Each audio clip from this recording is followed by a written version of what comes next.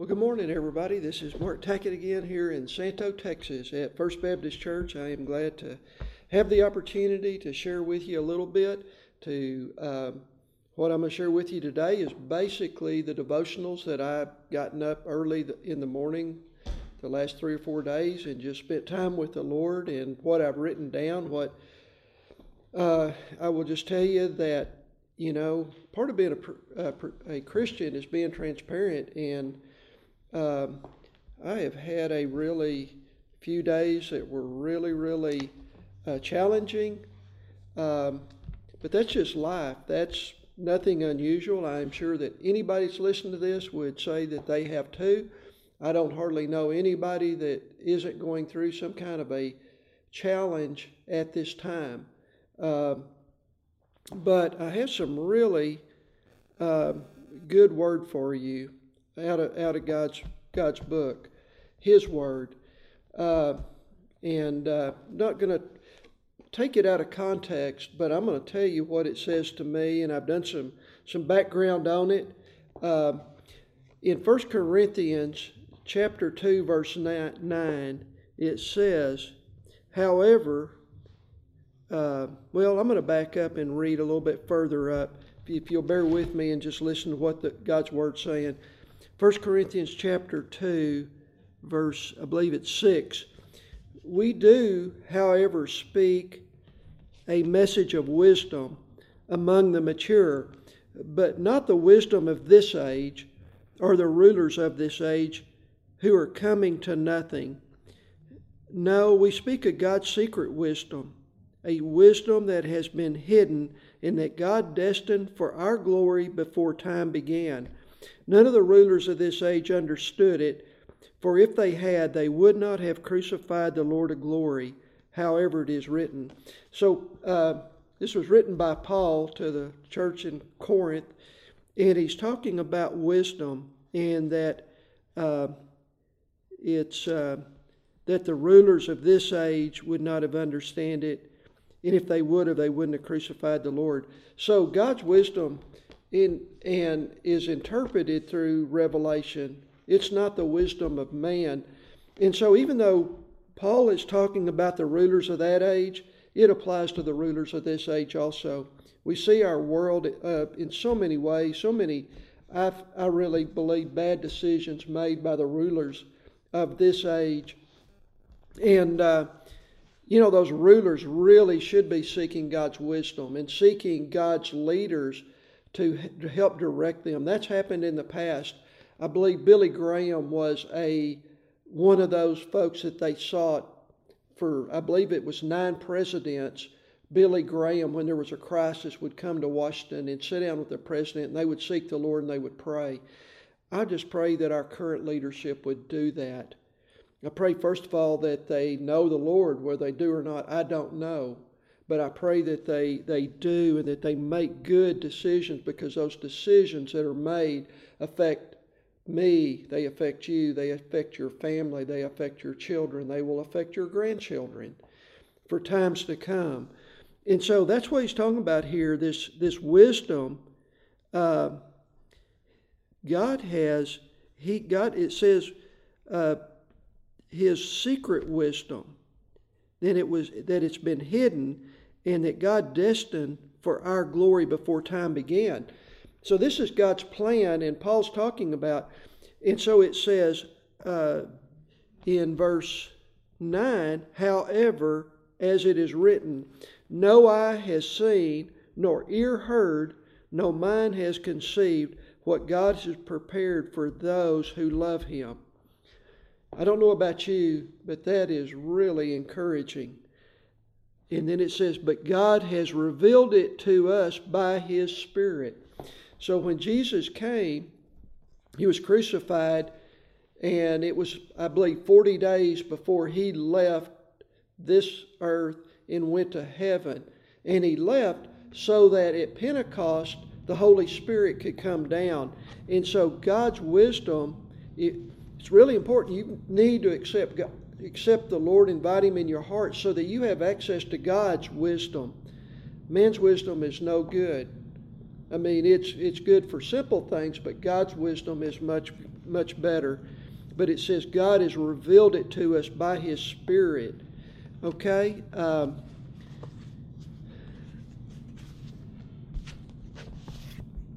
going to read a little bit out of devotional this week I did from Angus Buchan. It's a farmer's year.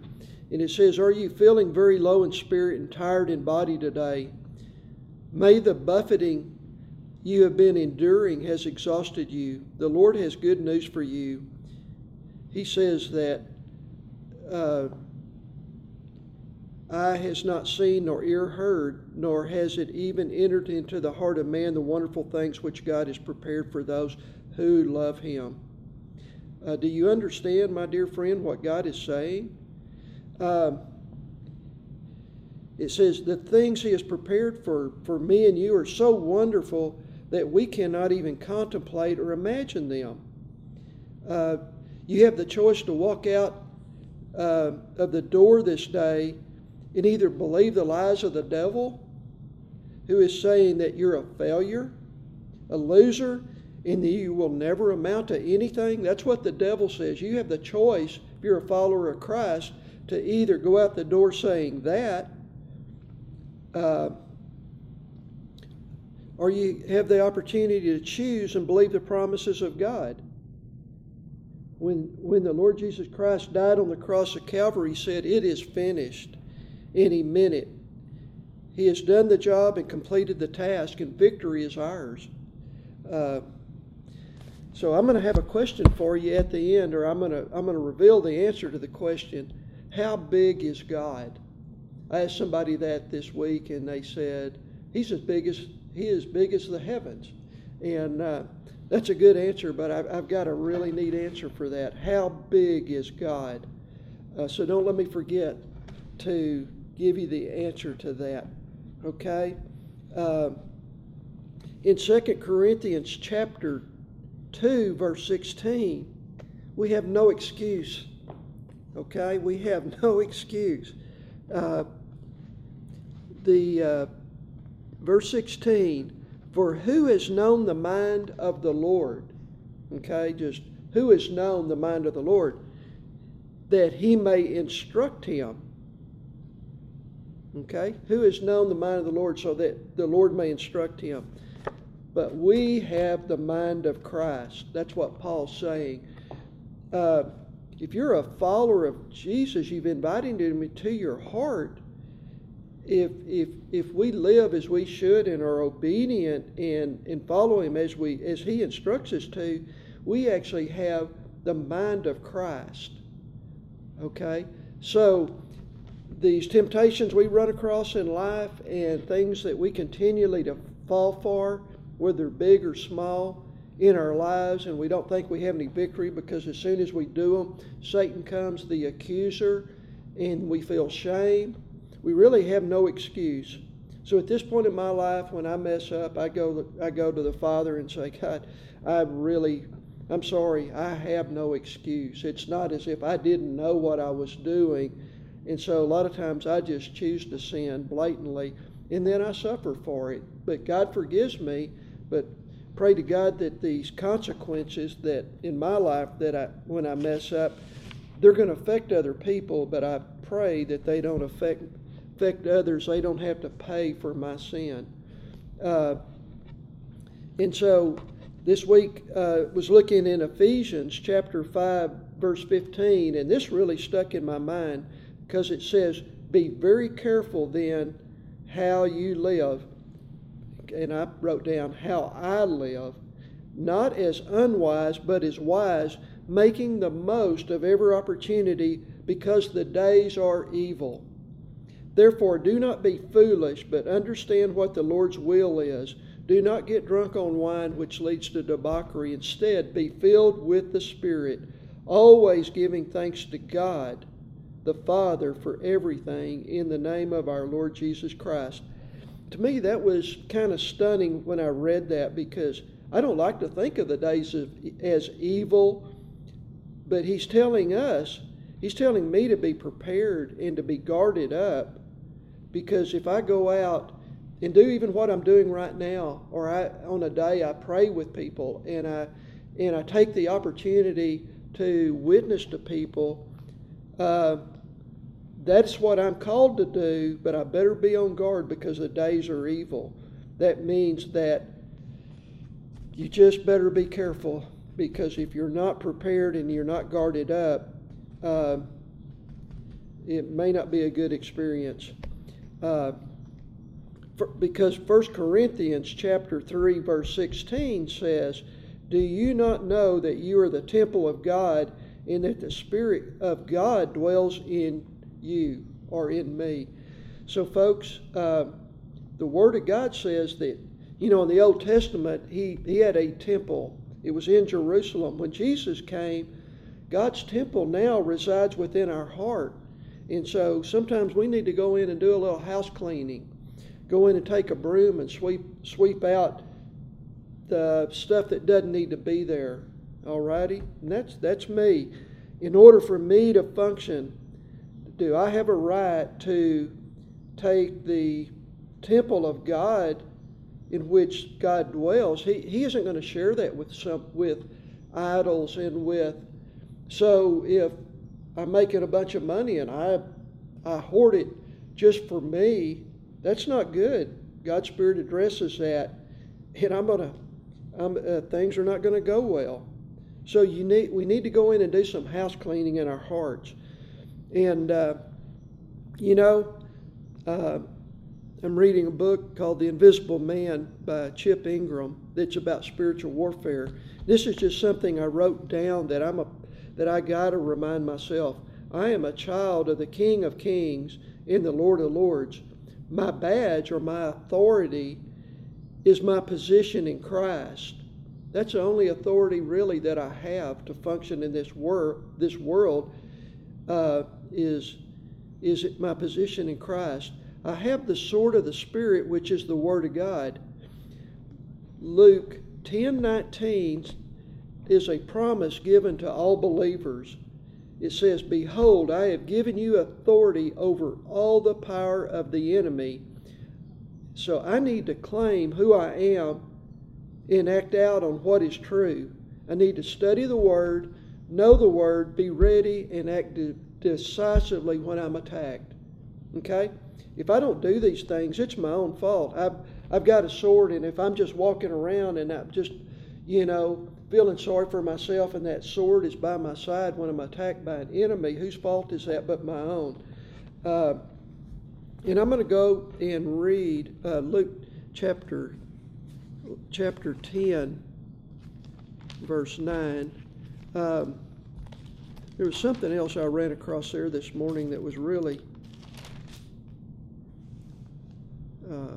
bear with me just a moment. Luke 10.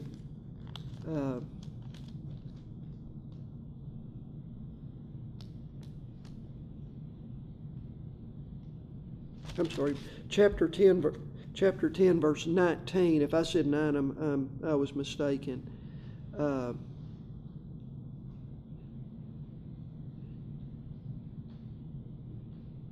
It says, Jesus was talking. This is the red letters in the Bible. These are Jesus' word. Actually, starting in verse 18, he says, "I saw Satan fall like lightning from heaven. I have given you authority to trample on snakes and scorpions and overcome all the power of the enemy. Nothing will harm you. However, do not rejoice that the spirits submit to you, but rejoice that your names are written in heaven." And right above that, in verse 17, the 72 returned with joy and said, "Lord, even the demons submit to us in your name." So what struck me interesting about that, Jesus had power and authority. We know that his disciples did. We know that they did after the crucifixion, because they wrote the New Testament. Lots of them did. But right here, when Jesus sent it out, he sent out 72 people. Not just his disciples, but he sent out 72, and they came back and they were amazed that even the demons submitted to the Lord in his name. And Jesus is saying that he has given us that same authority. Do we use it? Do we practice it? His word says that we should and that we can, because in 1 Corinthians, what I read a while ago, says we have the mind of Christ. We have His mind. We have His Holy Spirit. We have His authority. And so we should be doing what I read in Ephesians 5:15. Be very careful then how you live, not as unwise, but as wise, making the most of every opportunity, because the days are evil. Do not be foolish, but understand what the Lord's will. So seek the Lord and figure out what the Lord's will is in your life, what you're supposed to be, what is your purpose, what are you supposed to be doing. It says, do not get drunk on wine, but instead, which it says leads to debauchery. Real long word, I need to look that up again. But it says that instead be filled with the Spirit, always giving thanks to God the Father in everything in the name of our Lord Jesus Christ. So I ask you, how big is God? You know, you ask a little kid that and they'll do that. How much do you love me? And kids will do that. So how big is God? In your life, God is as big as you will allow Him to be. That's the answer. God is as big as you will allow Him to be. And then going back to 1 Corinthians chapter 2, verse 9, but as is written, eye has not seen, nor ear heard, nor have entered into the heart of man the things which God has prepared for those who love Him. What's that saying is that, we use our eyes and our ears to see what's around us, to observe. And this is saying that there's not an eye that's seen, nor there's not an ear that's heard, nor has it even entered to the heart of man the things which God has prepared. So this is saying that we cannot even conceive of the things that God has prepared for those who love Him. So who are those who love God? Well,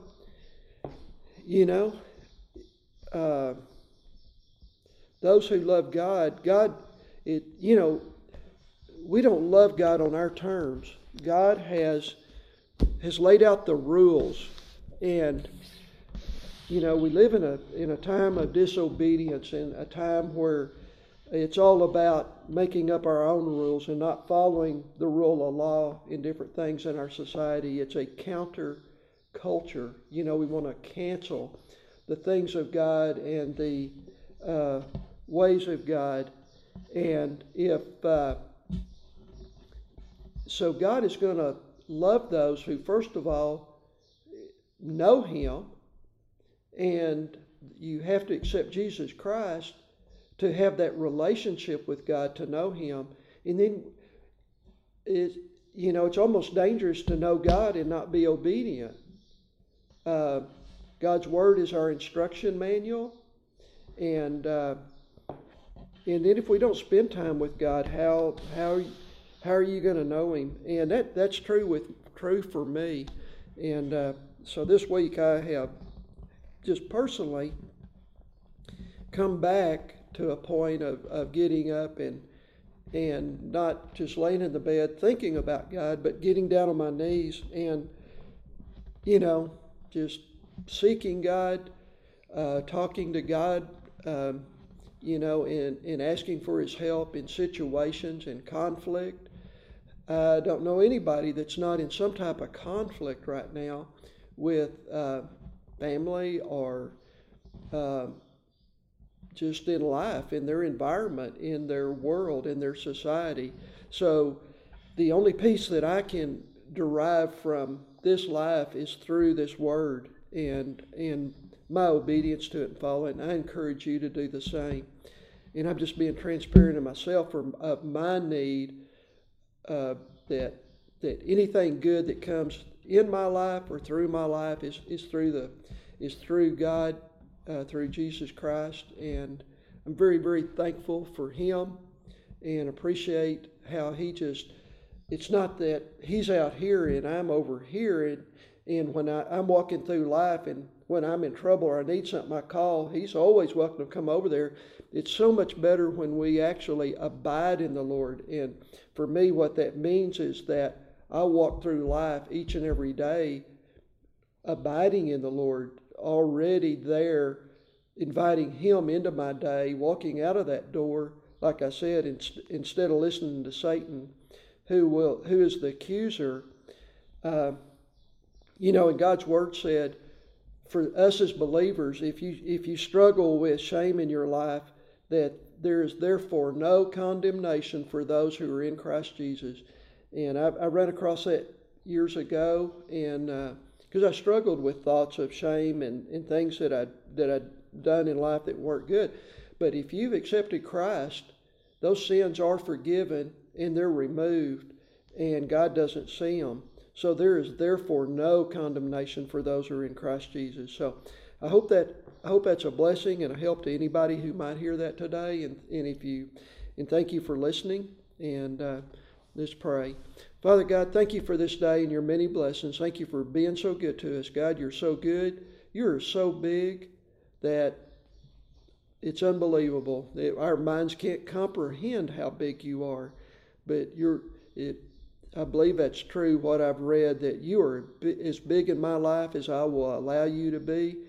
And help us to see life that way, that see a big God, and we see our lives as big because of what you do through them.